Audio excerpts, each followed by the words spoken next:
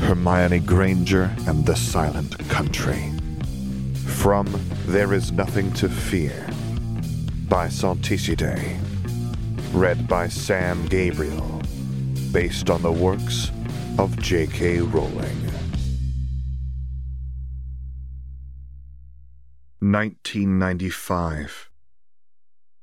Chapter 19. Fake It When You Can't. Dimitri remained as strange as ever, but there was little time to wonder about him. As far as Hermione was concerned, he was harmless to both her person and her grades, as well as to Fleur's. But the same could not be said of other matters at the school. Professor Trecar taught a form of history, but most of Trecar's classes forced Hermione to choose between ignoring the lesson or struggling not to speak out of turn. Once or twice she failed at both, and found herself dismissed from History of Magic for the day, an embarrassing smirch on her record. Her other classes were pleasant, but the sheer number of them still imposed a burden, and it was becoming increasingly difficult to balance them all. The only thing which kept her going was that she would have the summer to get her breath back, and that the course loan at Beauxbatons would feel light in comparison. Not to mention, Hermione would definitely get that 11th course approved after showing all that she was capable of. Until then, however, there were formulae to repair, texts to translate from or into ancient or aqueous languages, charms to practice, and a Triwizard Tournament task to prepare for. Hermione took one of her books down with her to Hogsmeade for lunch, but she scarcely got any studying done. No sooner had Hermione looked down than someone approached her table to interrupt her. "Oh, yes, send me the bill, thank you," Hermione heard, and she looked up from Mermish by the natural method just as a bespectacled woman with a snakeskin handbag shifted a chair over the table and sat down in front of her. "Is that all you're going to have, dear? Really now, live a little. You won't need to pay for it anyway," the woman said.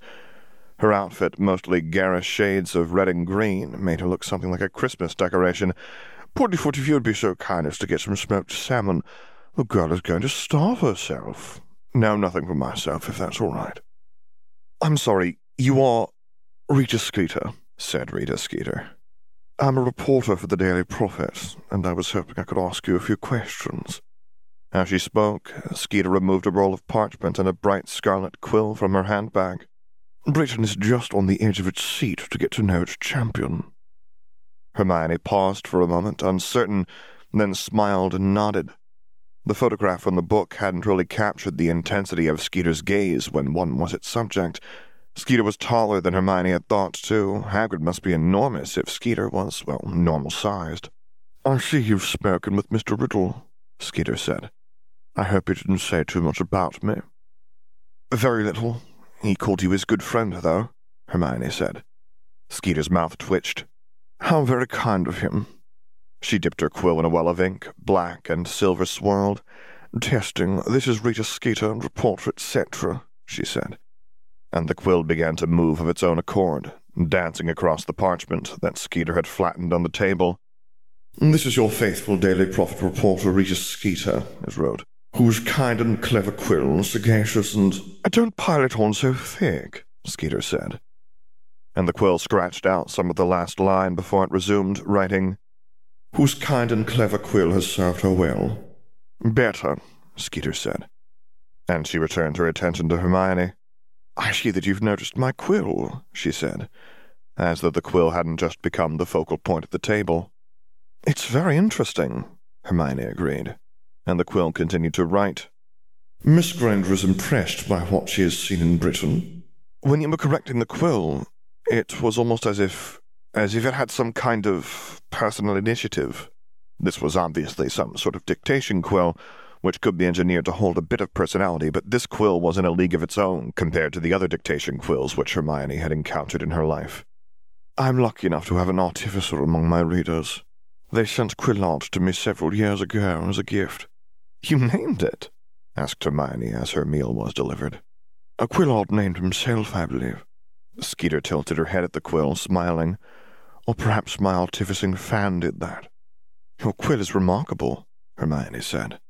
"She's an early model, sort of a prototype, but I imagine that quills like her will probably be on the shelves in a few months now that the flaws have been worked out. Now about that little business of being Britain's champion, how goes it?" That was the second time that Skeeter had put it like that. Britain's champion. There wasn't any other way she'd put it, actually, which was just a tiny bit concerning. I'm not really certain. I'm a Hogwarts champion, I suppose, Hermione said. Technically speaking, but that isn't really the same thing as being Britain's champion, is it? I thought that the Triwizard Tournament had more to do with the schools than the countries. Beauxbatons has a traditional catchment area that extends from Hispaniopolis to Sicily. Skeeter waved her hands dismissively. Certainly, and Hogwarts is the pride of Britain. Still, I see how this might be a touchy subject for you. Why don't we talk about something else? You? Instantly, the Quill began to take notes on Hermione. The first thing that strikes one about Hermione Granger is her vitality. Indeed, the young witch practically glows from within as she speaks of being Hogwarts' champion. Hermione raised an eyebrow. Don't you think that glowing is a little too much? Pay no attention to Quillard, dear. Now, in your own words, how do you think the first task went? It was a little horrifying, different from what I had expected, Hermione said. I don't think I've ever had to improvise like that before. Certainly not with potions. It was a real test of our abilities. As witty as she is bright, the Quill wrote, Granger praises the high standards to which Hogwarts students are held. Here the charming brunette feels that she can finally live up to her potential. Beauxbatons has a perfectly good curriculum, Hermione said, almost snapping. Did you know that we began alchemy 2 years before Hogwarts? I'm sure that their curriculum is perfectly serviceable. Every school has its speciality, Skeeter said amiably. And how do you feel about the upcoming second task? Nervous? Excited? Well, it's definitely a lot, Hermione said. And she ate a bite of salmon as she wondered how one was supposed to say, I got spiders in my blood for the first task, and I'm a little nervous to see how the judges are going to top that. I'm really just trying to focus on being adequately prepared. A strong performance in the Triwizard Tournament is a top priority for Miss Granger, who impressed on your correspondent how important the competition is to her. Despite her youth, this teenage spitfire is determined to give the foreign champions a run for their galleons. Speaking of Beauxbatons, it is no secret that you spent a few years abroad. What about Britain made you desire to return here?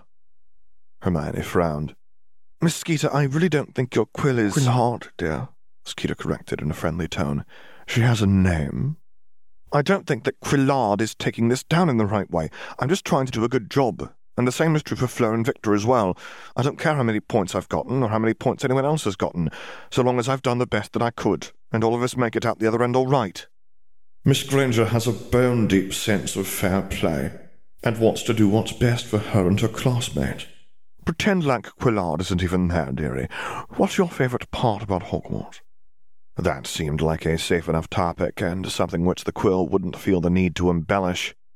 I'm glad that Hogwarts is open to so many people. One of my instructors, Professor Lupin, was only able to get an education at Hogwarts by hiding the fact that he had been bitten, and I hope that whatever else anyone may take away from Britain, other governments see that it's perfectly reasonable to let werewolves attend. I've never once felt that I'm in danger from any one of them, Hermione said. As one might expect, Miss Granger praised the rational, progressive, and enlightened stance that Britain has taken toward magical non-humans, and shuddered in disgust as she recalled the dark times that our fellow magical citizens had to live through a scant generation ago, and which others yet endure elsewhere in the world. That one actually wasn't too bad, Hermione decided.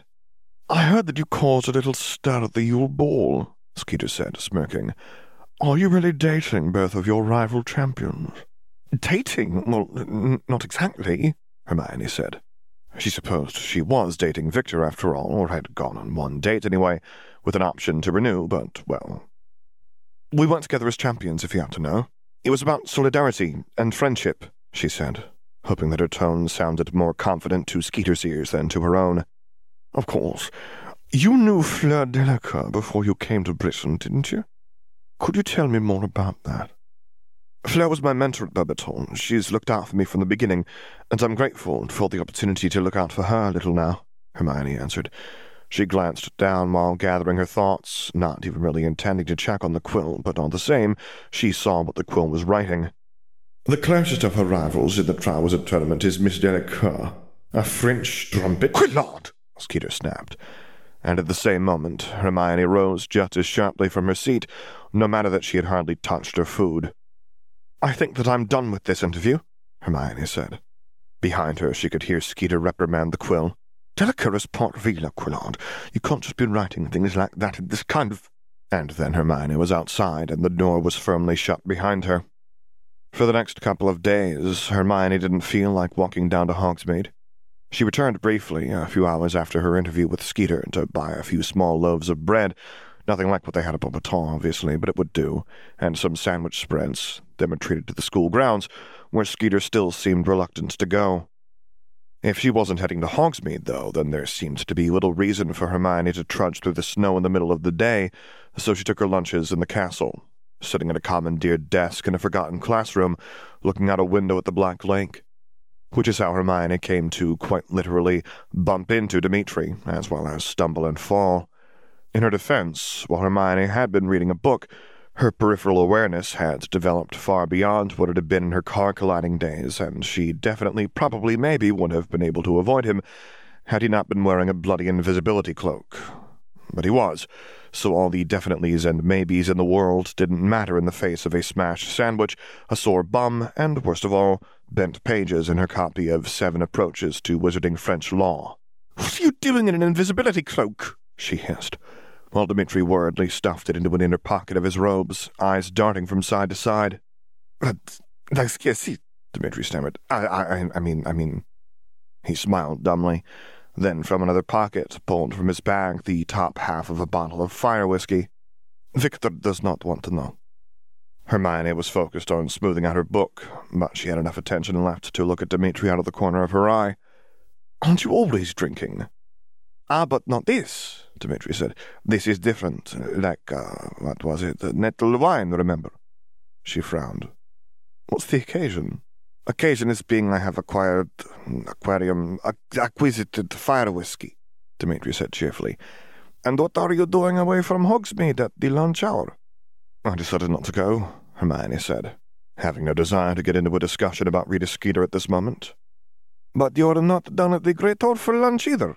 I don't go there either, Hermione said, but Dimitri offered no response, save for a quizzical look. It's the house elves I don't feel comfortable with. But there are no elves in the Great Hall? That isn't the point. I don't feel comfortable with what's happened to them. I'm glad that the elves who wanted to be free are free, but not all of them wanted that, and some of them were killed. Hermione sighed. You must think I'm crazy. Fleur understands, but she still thinks that I'm overreacting. What's done is done. I cannot say. I know there have been, terrible things before, but what I have learned at Hogwarts about elves is half of what I have learned about elves. We do not have such at Durmstrang. The cleaning, the cooking, these are things that we do ourselves, or that are done by the ones that live in the village. Is that because Durmstrang feels that it's wrong? Dimitri shook his head. Not at all, or at least, it is not so in the way that you think. The rectors prefer that we do these things ourselves, so we prepare our meals, clean our rooms, and... Dimitri paused, visibly searching for the right word. And additively we do so for the teachers. So you have no house elves at all? There were only a few elves at Beauxbatons, working alongside various other staff, but Hermione had never known that Durmstrang had none. None, which is not to say that there are not elves in the north, Dimitri added. There are a few families that are only elves, but mostly they live with the goblins, who they call them forge elves. Dimitri paused. Come, let us somewhere else so we can sit on chairs, he said. And Hermione led him to the recently inaugurated lunchroom. I never heard of goblins having elves, Hermione said, while setting out her book and sandwich. Elves, goblins, they are not so different from each other, Dimitri said, while pouring out fire whiskey into a pair of little conjured glasses. Josselvar and Dokkorvar is what we call them in Norge, Denmark. Dimitri handed one cup to Hermione, who eyed it suspiciously. She'd had alcohol before, even prior to the impromptu Christmas Eve party, but never whiskey. It was curiously warm through the glass and reached out with a small tendril of smoke, which curled into itself and out of sight a few inches above the surface. The goblins say they tamed the elves, gave some to us long ago, and now they are, domesticated, Dimitri said, and he snapped his fingers. Hermione snorted. Domesticated, I hate that word. It shouldn't be possible to domesticate another being. It shouldn't be permitted. She sighed and sipped from her glass. It burned, and Hermione gasped in surprise, but the pain wasn't entirely unpleasant. Riddle talked about it, though. What did we do to them? How could we do it to them? Dimitri shrugged and poured himself another glass, then refilled Hermione's. We have at Durmstrang what we call the Volchanovashundar, as you might say, Volchanova's dogs. They are a crop Samoyed mix and very clever. You give them packages, you tell them where or who to bring them to, and the dogs, they do it. Now, does that make you think of anything? Hermione didn't need to think particularly long on that one. Owls. Yes, but there is more, Dimitri said. When I first heard about these dogs, I said, Sir, who do I talk to get the service of them? Who is the owner of these dogs? And do you know what he said to me? What did he say? They own themselves. And he looked at me as if I were brain loose, as if it were a basic fact, or he had asked, Sir, does the sun shine in the sky, or is it a very large, how do you call, firefly?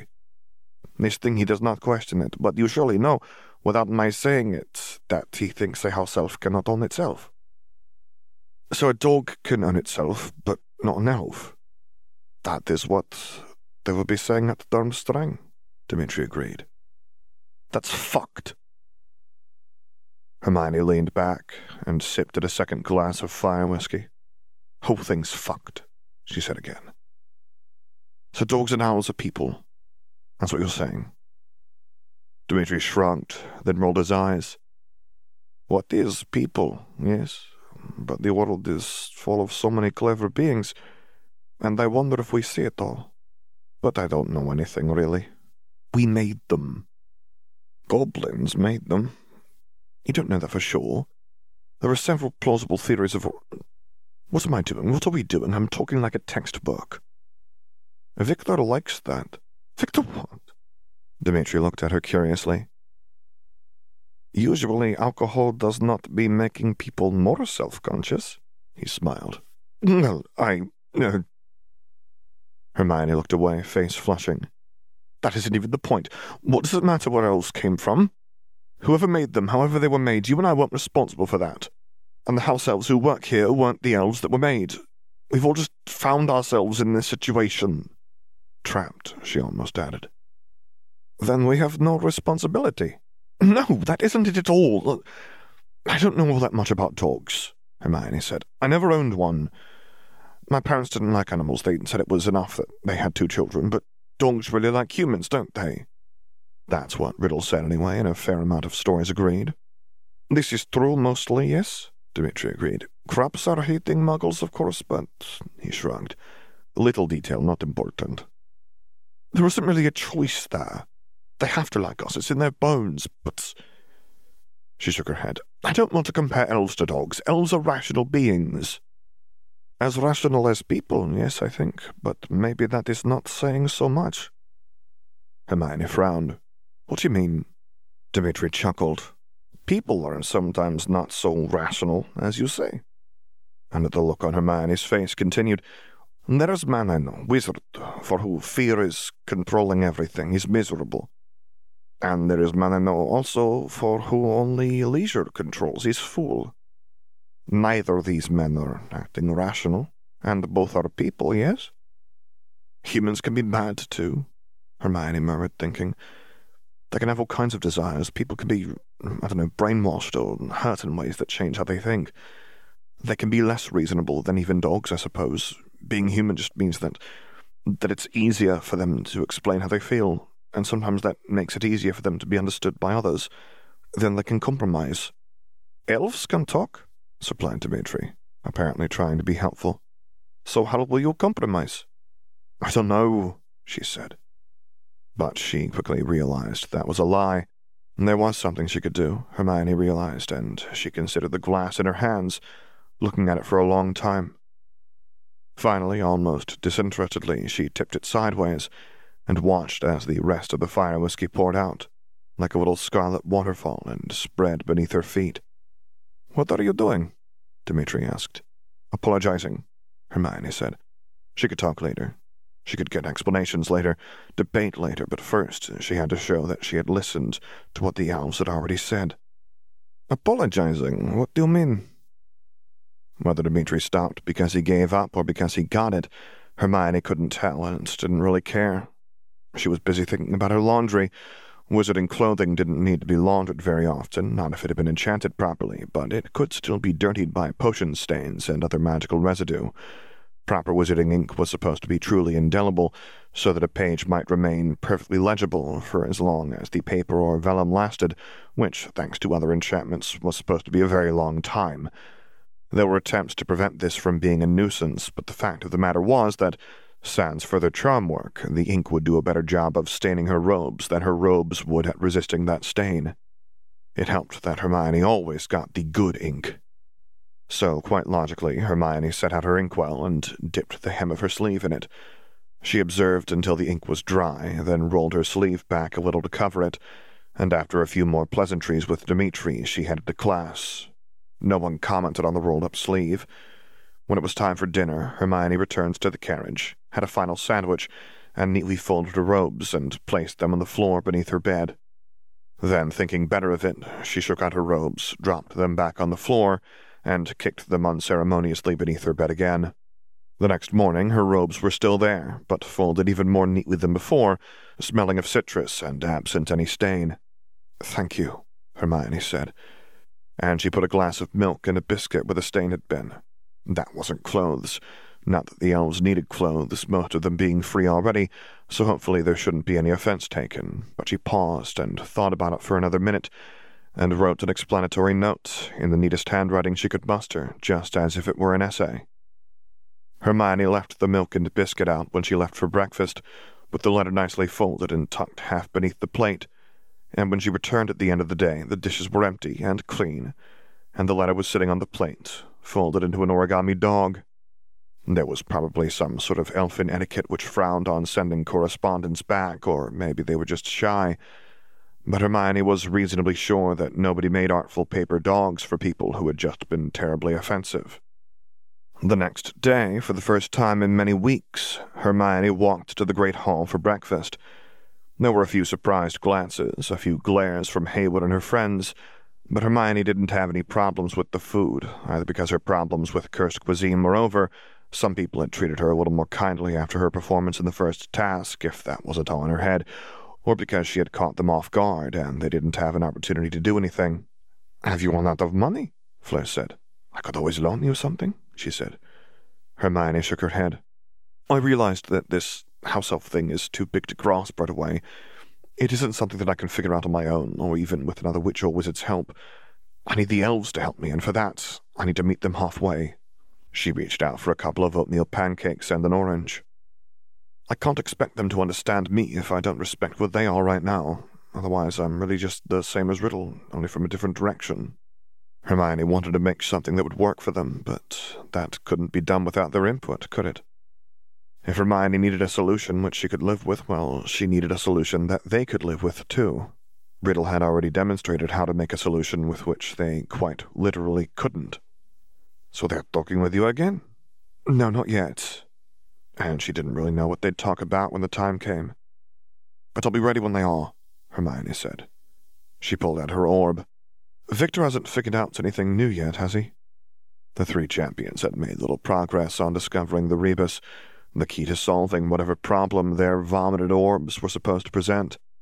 Victor's examination of the Sword of Gryffindor had confirmed that the orbs had been enchanted by a goblin in some manner, but goblin magic was, if anything, more difficult to learn about now that trading in that knowledge was often a crime in the eyes of the Ministry as well as the goblins.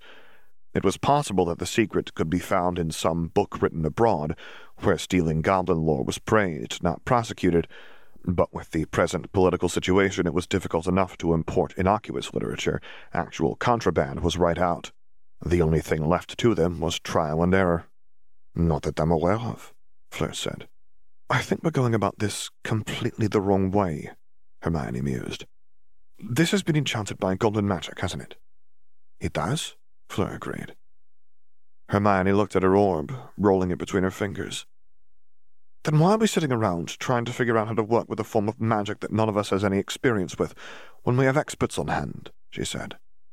And she rose from her seat and walked around to where the Ravenclaws, particularly the Ravenclaw goblins, were eating. "Pardon me," Hermione said.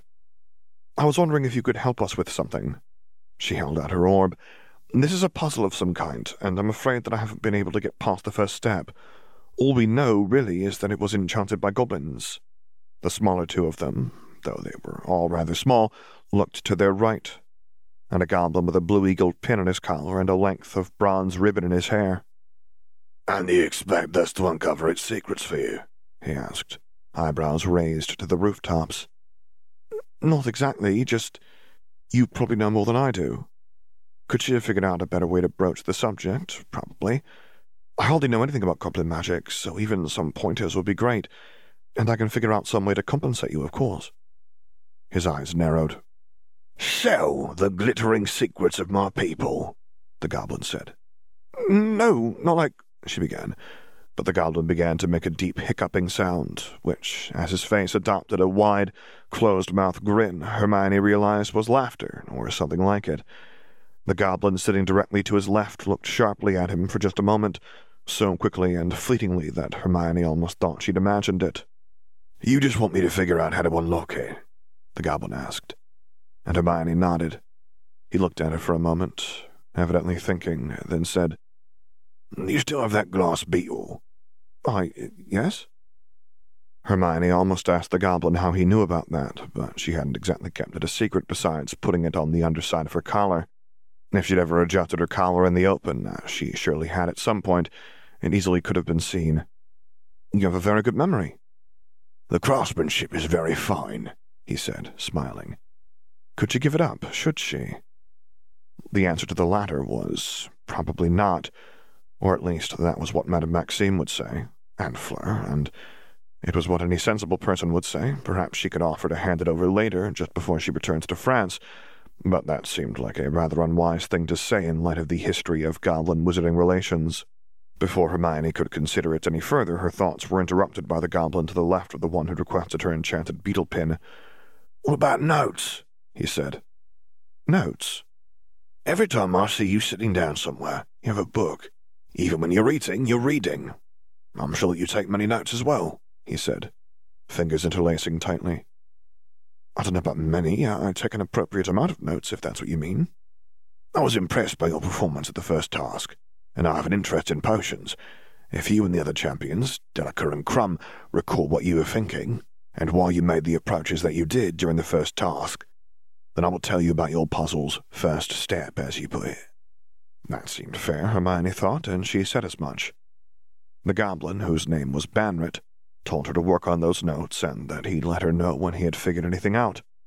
They spoke again almost a week later, and after Hermione handed over the notes she'd written and what she had collected from Fleur and Victor, Banrit revealed what he had discovered. "It is intended to react with a potion," Banrit said. "I don't know which potion exactly, but I have some ideas." There were some obvious candidates, yes, and when Hermione returned and reported to Fleur and Victor, they agreed.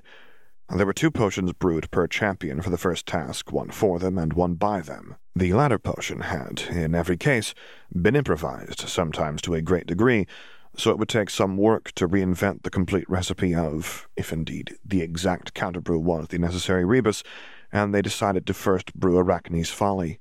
Professor Malfoy required that the experiment be done under his supervision, since the potion was complicated, and since he had permitted them to take a few ingredients from the storeroom, again under supervision. That seemed like a reasonable condition. Whatever expectations of disaster Malfoy had in mind went unfulfilled, however.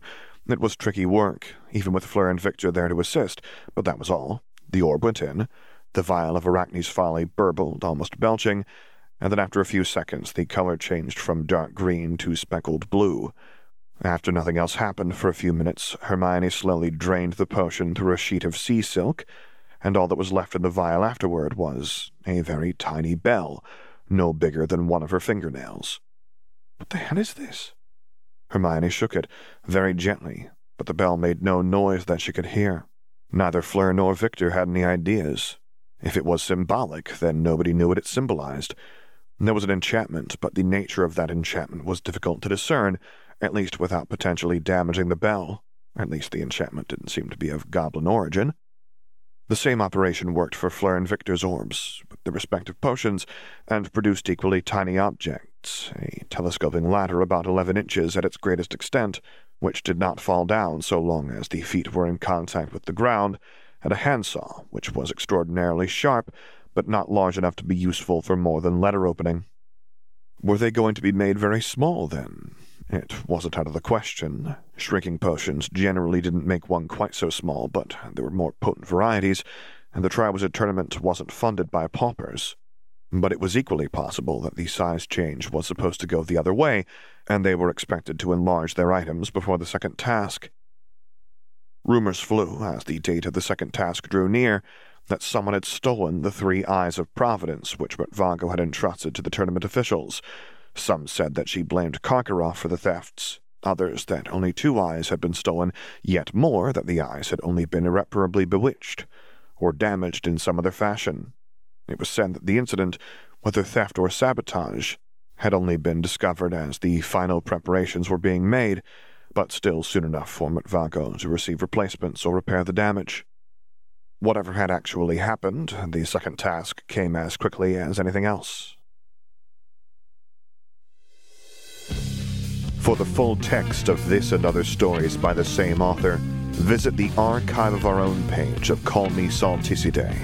The music is Amon-Ra by Dayswitch, under a Creative Commons license, with assistance from 1T1. If you would like to commission me to record a story, voiceover, or character, please get in touch with me using the contact information on my website, which is located at samgabrielvo.com. And there you can find other stories that I've read, as well as links to my Patreon page, to which I hope you consider subscribing to support me, and my Discord server, where I record things live for your enjoyment. And finally, as always, thank you for listening.